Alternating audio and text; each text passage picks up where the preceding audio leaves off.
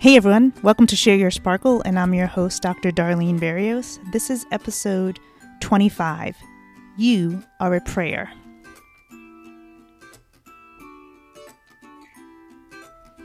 Hey people, thanks for tuning in. I really appreciate that you're listening, and I hope that you're getting something out of these messages. First, I want to start off with a few announcements / I guess a commentary. And then I have a reading, another short passage to share, and I'll end with a message that I actually recorded in November of last year at the beach, but I'll end with that. So, I really have no idea when to end season 1. So it's still season 1, episode 25. But this is what I decided. I'm going to take a little break from recording. I'm not done, but I'm just letting you know that I'll be recording up until March 12th. So Friday, March 12th, and hopefully fairly consistently on Tuesdays and Fridays. Right now, I know I will take at least a week, possibly 2, before I jump back on and start sharing some more messages. One, it's just to kind of refresh and see what other messages come to mind and give myself a break. And so I'm just giving you a heads up. Friday, March 12th will be the end of season 1, and I'll either pick up on Tuesday, March 23rd or Tuesday, March 30th. But just wanted to let you know. And hopefully you'll stick around for season 2.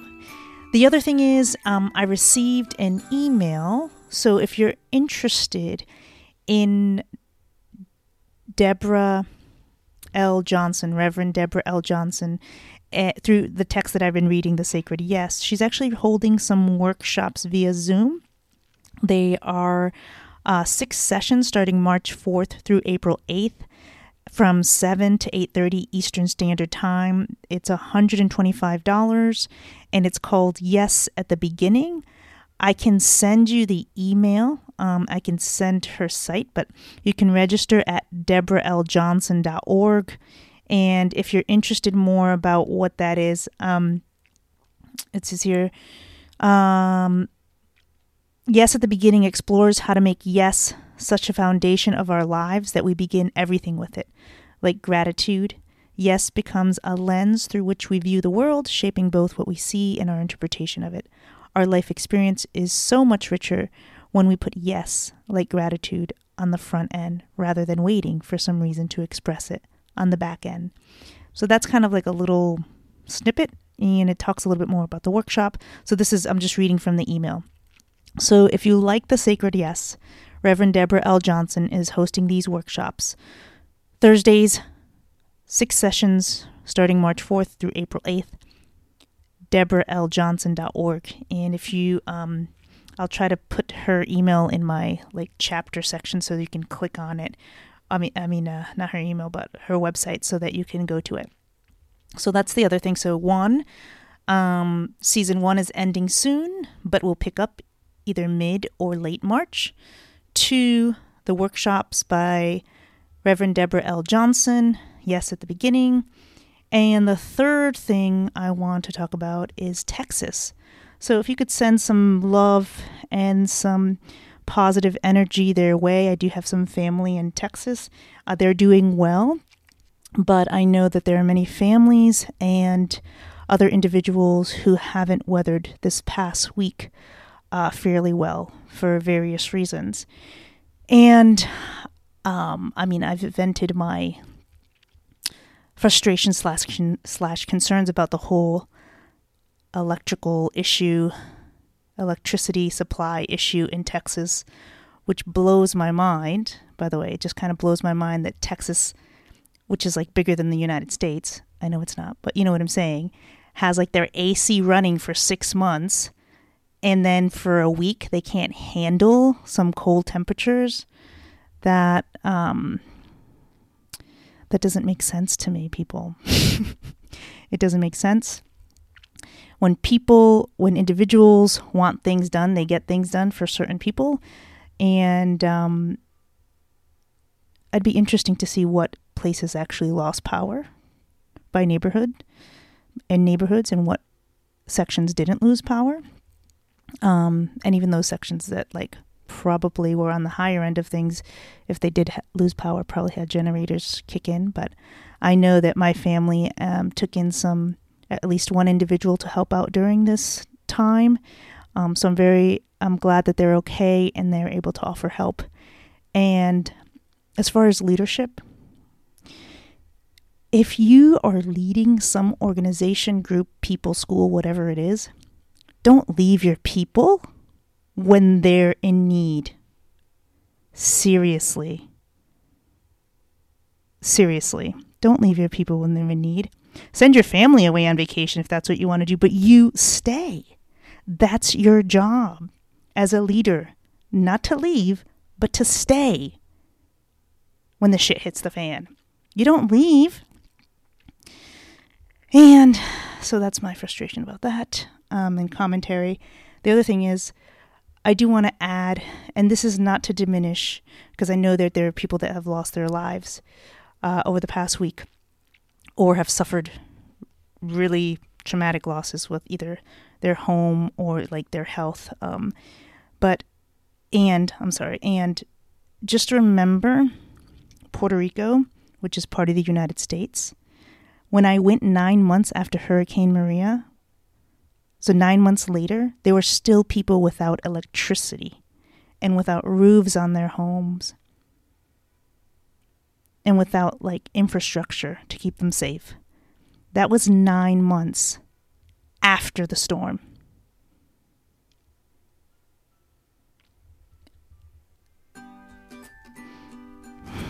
That's another craziness in terms of leadership there, but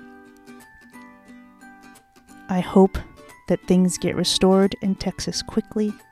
I hope that everyone who has suffered this past week is bouncing back somehow or getting the help they need to restore. All right, episode 25. You are a prayer. All right, I had to get that stuff off my chest. Here's the reading I'm going to start off with, and I want to preface this that I think that it's about fear, and it's from The Invitation by Oria. The Invitation is a poem that she wrote, where in this book she takes it apart line by line or stanza by stanza and talks about it a little bit more. And this section that I'm going to read is about fear. And I think that fear sometimes can push us or stop us from doing certain things.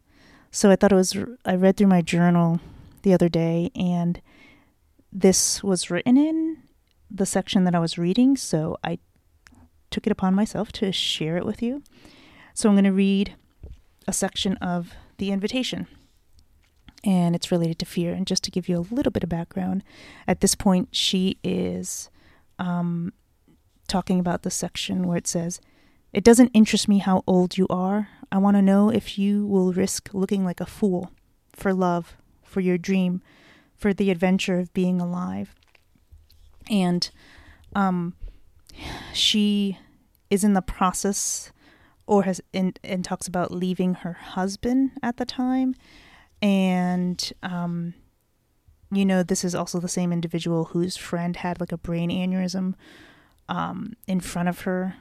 So I'm going to pick up in the middle of the chapter, but she says, "I don't want to know how old you are. Your age tells me how long you have lasted, but not what you have made of the precious time you have been given. Lasting, enduring is not enough. Tell me of the times you have taken a risk and how you greet your fear. Do you bully or shame, cajole or argue reasonably, or simply seek numbness in overwork or alcohol or the chaos of emotional drama? Fear is part of being alive. Sometimes, when we are in a dangerous situation, fear can be life-preserving. It is a natural response to the anticipation of pain and comes from the realization that if we live and love fully, we will feel the losses that are inevitably part of the constant cycle of change. There is a New Age workshop ad that offers a money-back promise to eliminate all fear in your life forever. I asked someone who had attended the workshop if you really could get a refund if you told the facilitators that you had experienced fear after the seminar. She told me that the participants had been warned that they might experience the quote-unquote illusion of fear after they took the course, but that it could not be real fear. I do not think denial of fear will give us freedom from it. Sitting in the marriage counselor's office with my husband, I clasp my hands together and squeeze hard. I have told him I am leaving. He sits, shoulders rounded as if by a great weight, silently begging me to stay. The counselor asks if I would be willing to postpone my decision to leave for 3 months. In the silence that follows, by the way, I'm really mad that the counselor did that. Isn't that weird? Anyway, so in the silence that follows, each moment stretches to infinity. Every sense is sharpened. I can smell the leather of the sofa and my own sweat. Hear the three of us breathing and the clock ticking softly on the table. I see my mouth open, lips dry, and hear the single syllable leave my mouth and echo around the room, bouncing off an emptiness inside my chest. This is what fear is like. No. Something inside me explodes in a great silence that eats all sound as the word settles over us like ash after the fire of devastation. What surprises me most in the moments that follow is that the world continues. We are still there in the room, the walls standing, the sound of the traffic beginning to drift back through the terrible silence, the next breath being taken in, the undeniable pull of life continuing. I have less than $1,000. I need a job, an apartment, and good affordable daycare, and I need it all fast. The unknown yawns before me. I know only that I am leaving, that I will not leave my sons, nor will I take them away from their father. I do not know if the aloneness will be bearable, if I will fall flat on my face. But the longing is larger than the fear, the desire more fierce than the pain. My second husband is a good man. We do not have a bad life. It was simply not my life. I had to leave the life I had built and go forward to meet the life for which I longed. Each time I follow my deepest desires, fear is there, wringing her hands, cautioning me with her litanies of what-ifs. I do not try to counter with reasonable arguments, but about acceptable risks. I no longer try to shame myself into action with admonishments to stop being the wimp. Nor do I pretend to be unafraid. I simply move in the direction I have chosen to go, taking care to do the things I know will help me keep the fear at a level that allows me to continue to feel it and yet still keep moving. I put myself to bed early, eat well, sit with friends, take long walks by the lake. I have learned that doing things the hardest way provides no currency to be traded for greater future rewards. Several years ago, I ran a women's retreat where each woman was given an opportunity and ceremony to surrender 7 things she held as precious in her life, 7 ways of seeing herself or being seen by others. The intent of this ceremony was not to devalue those things we treasure. Many of the things surrendered have value. Being a good mother, a loving friend, a diligent worker, a talented artist. But often we have inherited someone else's view of who we are or should be. And sometimes, although we may ourselves hold these values, their dominance in our lives in a particular form does not allow us to live out other aspects of what we love and who we are.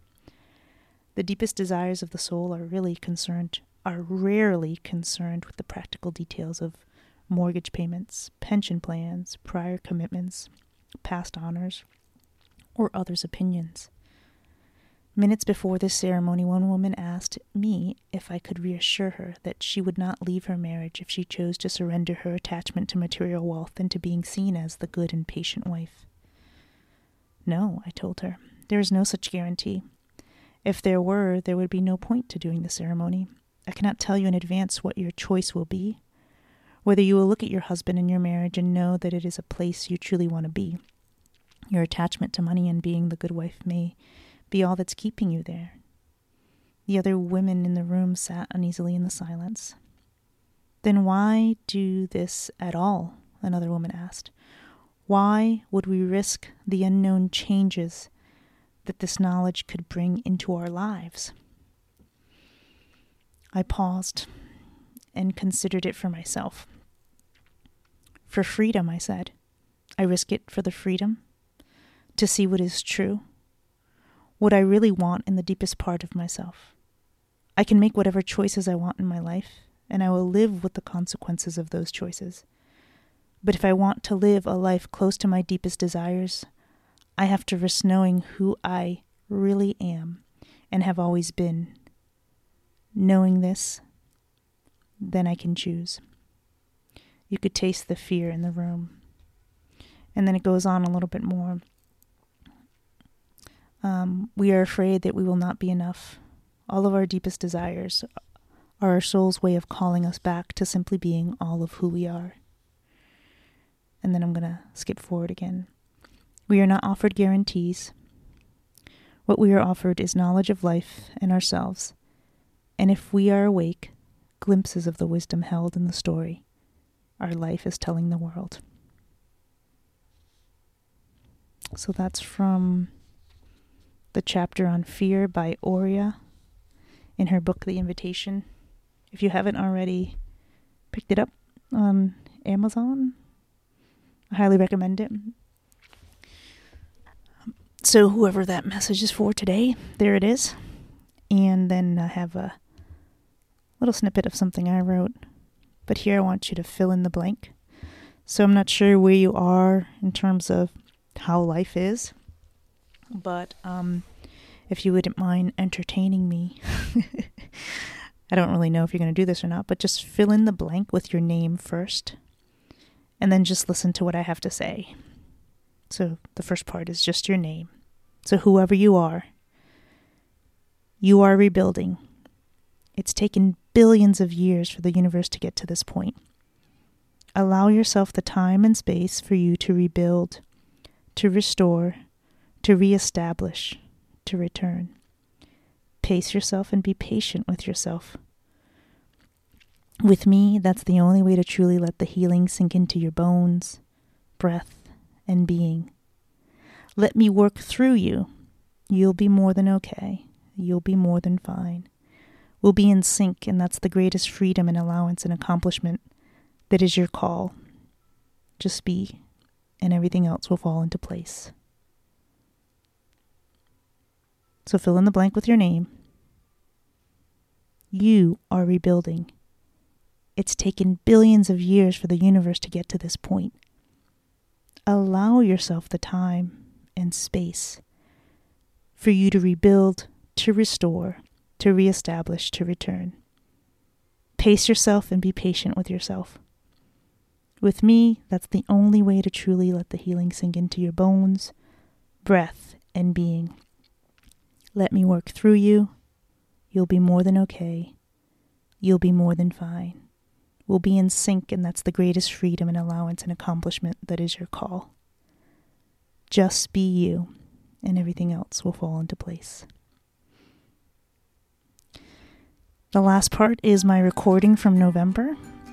You Are a Prayer. If you listen to my trailer of season 1, I said I would title an episode called You Are a Prayer. So here are my thoughts from the beach. It's about 2 minutes. And then it's a wrap.